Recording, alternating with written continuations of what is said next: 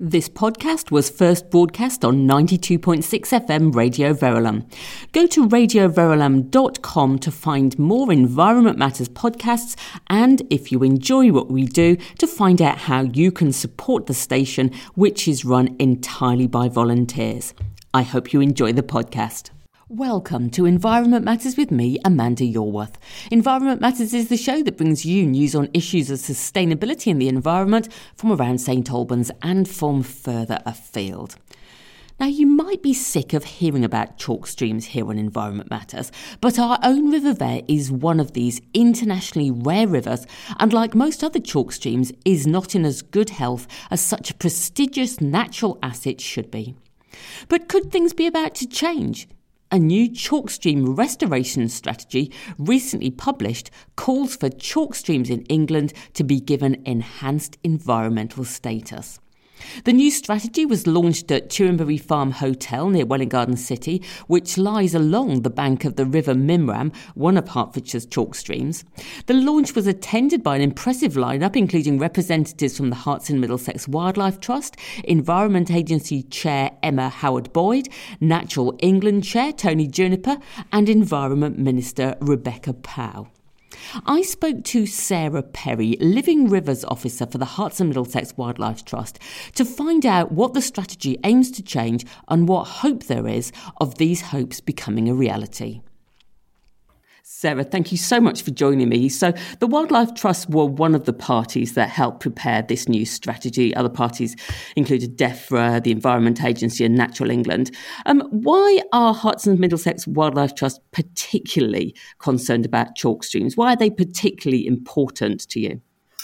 Well, Amanda, they're one of the most important habitats, not just in Hertfordshire, but across the whole world. There are less than 250 of them, and we have about 20 of these beautiful, globally rare rivers here in Hertfordshire. So from our perspective, they're one of the most key habitats, the most key environments that we are looking to protect in our county. They form a major part of our Herts and Middlesex Wildlife Trust strategy as well. So our strategy looking for the next 5 to 50 years, and what are the key conservation concerns within that timeframe that we as a trust need to be working on. Well, chalk rivers are right up there. Okay. Now, we've heard recently on Environment Matters from Affinity Water about the pipeline infrastructure that they're installing, including rather notoriously down the Redbourne Road, which will enable them to bring water in from reservoirs elsewhere in the country, which should reduce the amount of water removed from local chalk stream aquifers and so increase the flow in the actual rivers themselves. But this strategy doesn't just cover water volume. Tell us about the other areas it covers. So water volume is obviously a critical component. So if you don't have any water in a river, well, then you don't have a chalk stream. But the water quality as well is of critical importance. So we're talking about having pristine, gin clear water in our chalk streams in a natural environment.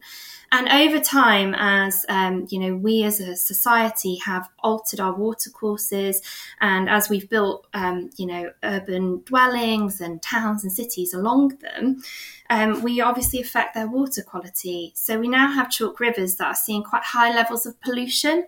So things coming from misconnected homes where your washing machines might be misplumbed into surface drains, which feed directly into the river. That can bring all nasty sorts of chemicals, as well as things passing through sewage treatment works and runoff from roads, from farming, and from different other sources. So quality is really important to address alongside the water level, the water quantity. And as well as this, we want to see chalk rivers in as natural state as possible. So their physical habitats, their sort of physical geography, looking and reacting as it would do in a setting where we haven't altered it. So again, here we're talking about chalk streams with really gently inclined banks, well connected to their surrounded floodplain, with beautiful gravels, with riffles of water going over them and pools for fish to haul up in. Over time, again, we've seen our rivers dredged, we've seen them move for infrastructure projects like building roads, building train lines, and all of this has had a major impact on their physical characteristics. Yeah. It has to be said, you do make the natural chalk stream sound like a gorgeous thing there. So chalk streams aren't just a matter of the river themselves, are they? They're a whole sort of connected range of habitats. Can you just tell us about the other sort of habitats associated with chalk streams and why they're so important? Absolutely. Well, wetlands are one of our most endangered and nationally rare habitats. So we've lost in the last 50 years about 95% of our wetland environments. And these are all fed by our chalk rivers. So in a natural setting, if you go back, let's say, a couple of hundred years, you wouldn't see a single branch river. You would see a river made up of lots of little bits and pieces of watercourse flowing through open meadows, over riffles, through wood, kind of all interconnected in a big mosaic. And this water really feeds those other habitats. So it keeps the wetlands wet. It keeps the ponds topped up with water. It creates beautiful mineral-rich plant communities like fen and floodplain meadows. And again, over time, through pressures of breaking up our natural habitats, through urbanisation, we've seen those environments lost. And we've seen river levels drop, which mean they can no longer flood out of bank and support these habitats where they do still exist. Okay. And do you think it's even possible to bring those situations back to allow the river to flood and to work more naturally? Absolutely. There are some fantastic examples around the UK and further afield into Europe where they're doing just that. So again, in Hertfordshire, we're trying to mimic some of those natural processes when we get involved in river restoration. And that's very much what my role focuses on, going out, working with the community to bring back the naturalness to our chalk rivers. And there are some great examples up in Norfolk where they've re-meandered or allowed the river to breach its banks in areas of meadow, which are no longer being used for agriculture. And over time, not even that long periods of time, a couple of years, you start to see these communities of plants, these communities of wildlife, of birds, of invertebrates change because the water is allowed to move through that wider environment again. Okay, that sounds very hopeful. So one of the recommendations is designating all chalk stream regions where public water supply is heavily reliant on groundwater abstraction as water stressed, enabling higher protections in these areas. Would Hertfordshire fall under these definitions? I mean, what kind of protection is this referring to? Yes, so it already does. So Hertfordshire is already a county classed as having severe water stress, and it's been that way since 2007 when the Environment Agency put the designation on our region. So in practice, what that should mean is greater protection for our water resources in the county, in the catchments, through things such as the planning regulations. But there are issues with that because often where a region is classed as water stressed, the additional measures that planning authorities or the government agencies can take are optional. So we have building regulations which try to encourage a lower water use in new homes that are being built, down from the national average. But again, this is an optional standard that planning authorities can enforce, and some do. We have some great authorities doing that across Hertfordshire, but others are maybe not doing that so much. And developers are in no way obligated to deliver that standard unless it's being mandated. So we are still seeing our rivers overly stressed with high water consumption and high water use across the county.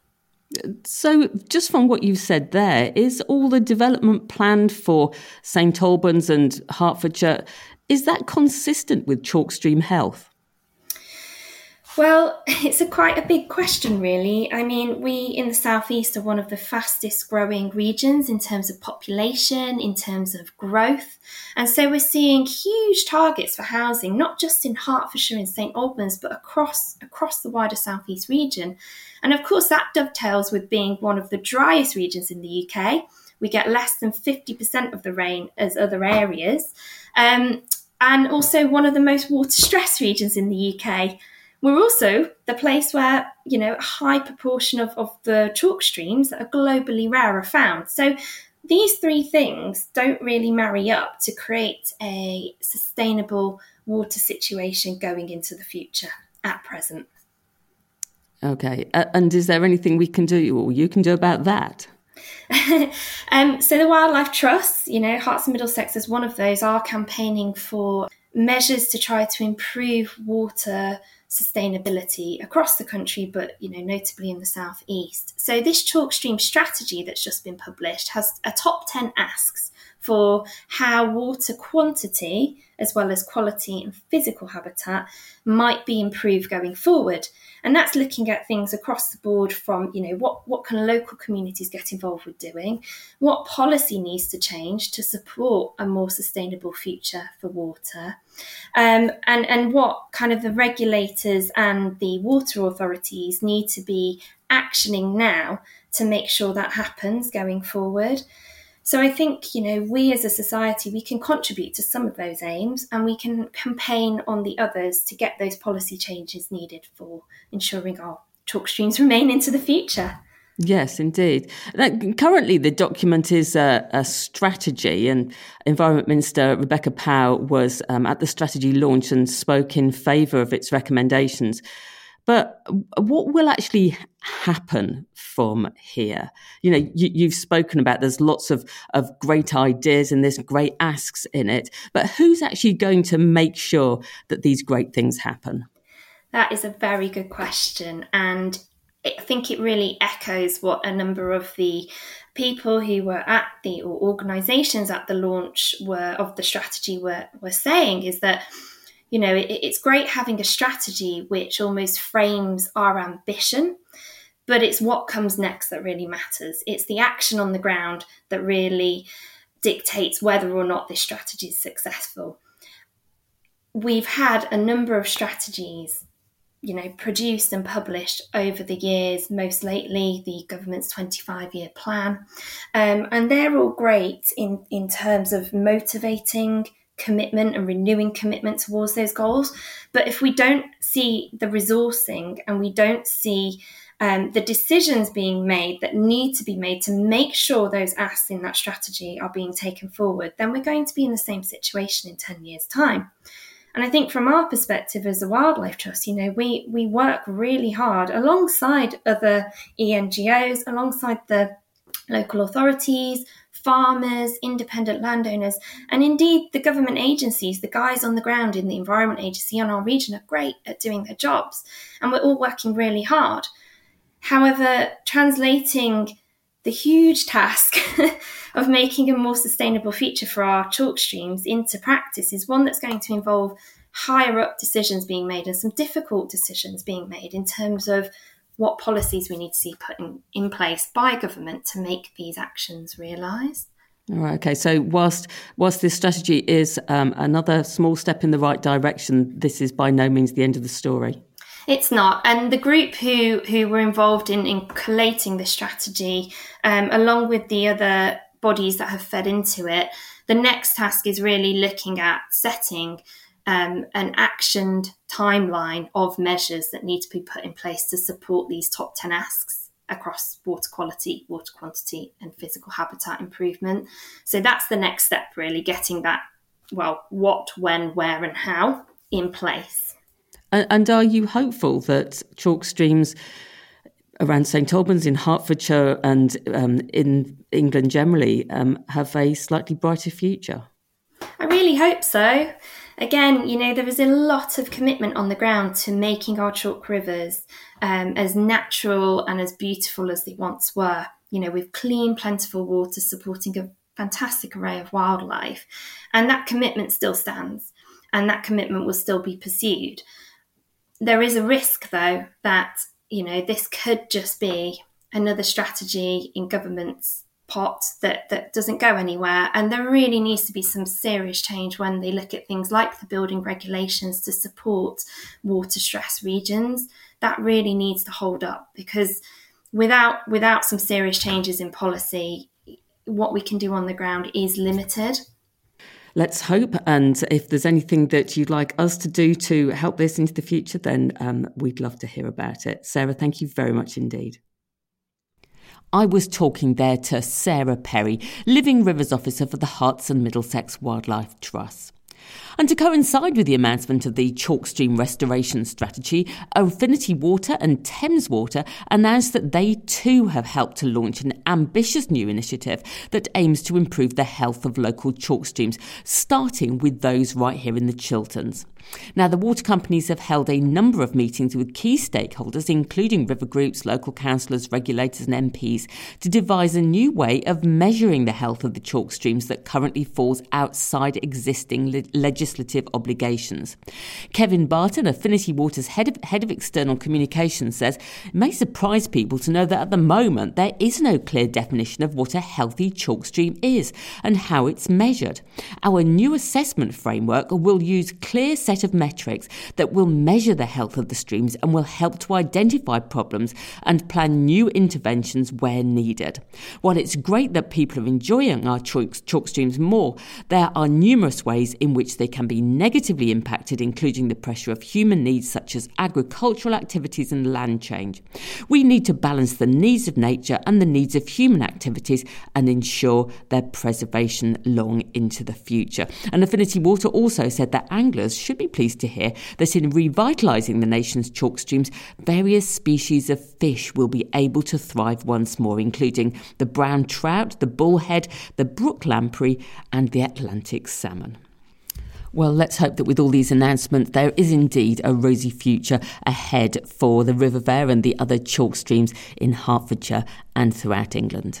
OK, just time to mention an event coming up later this week. As part of the Remarkable World of Trees season events based around the exhibition at St Albans Museum and Art Gallery, there'll be an event at the museum on Thursday evening entitled What Have Hedge Funds Ever Done for Hedgers?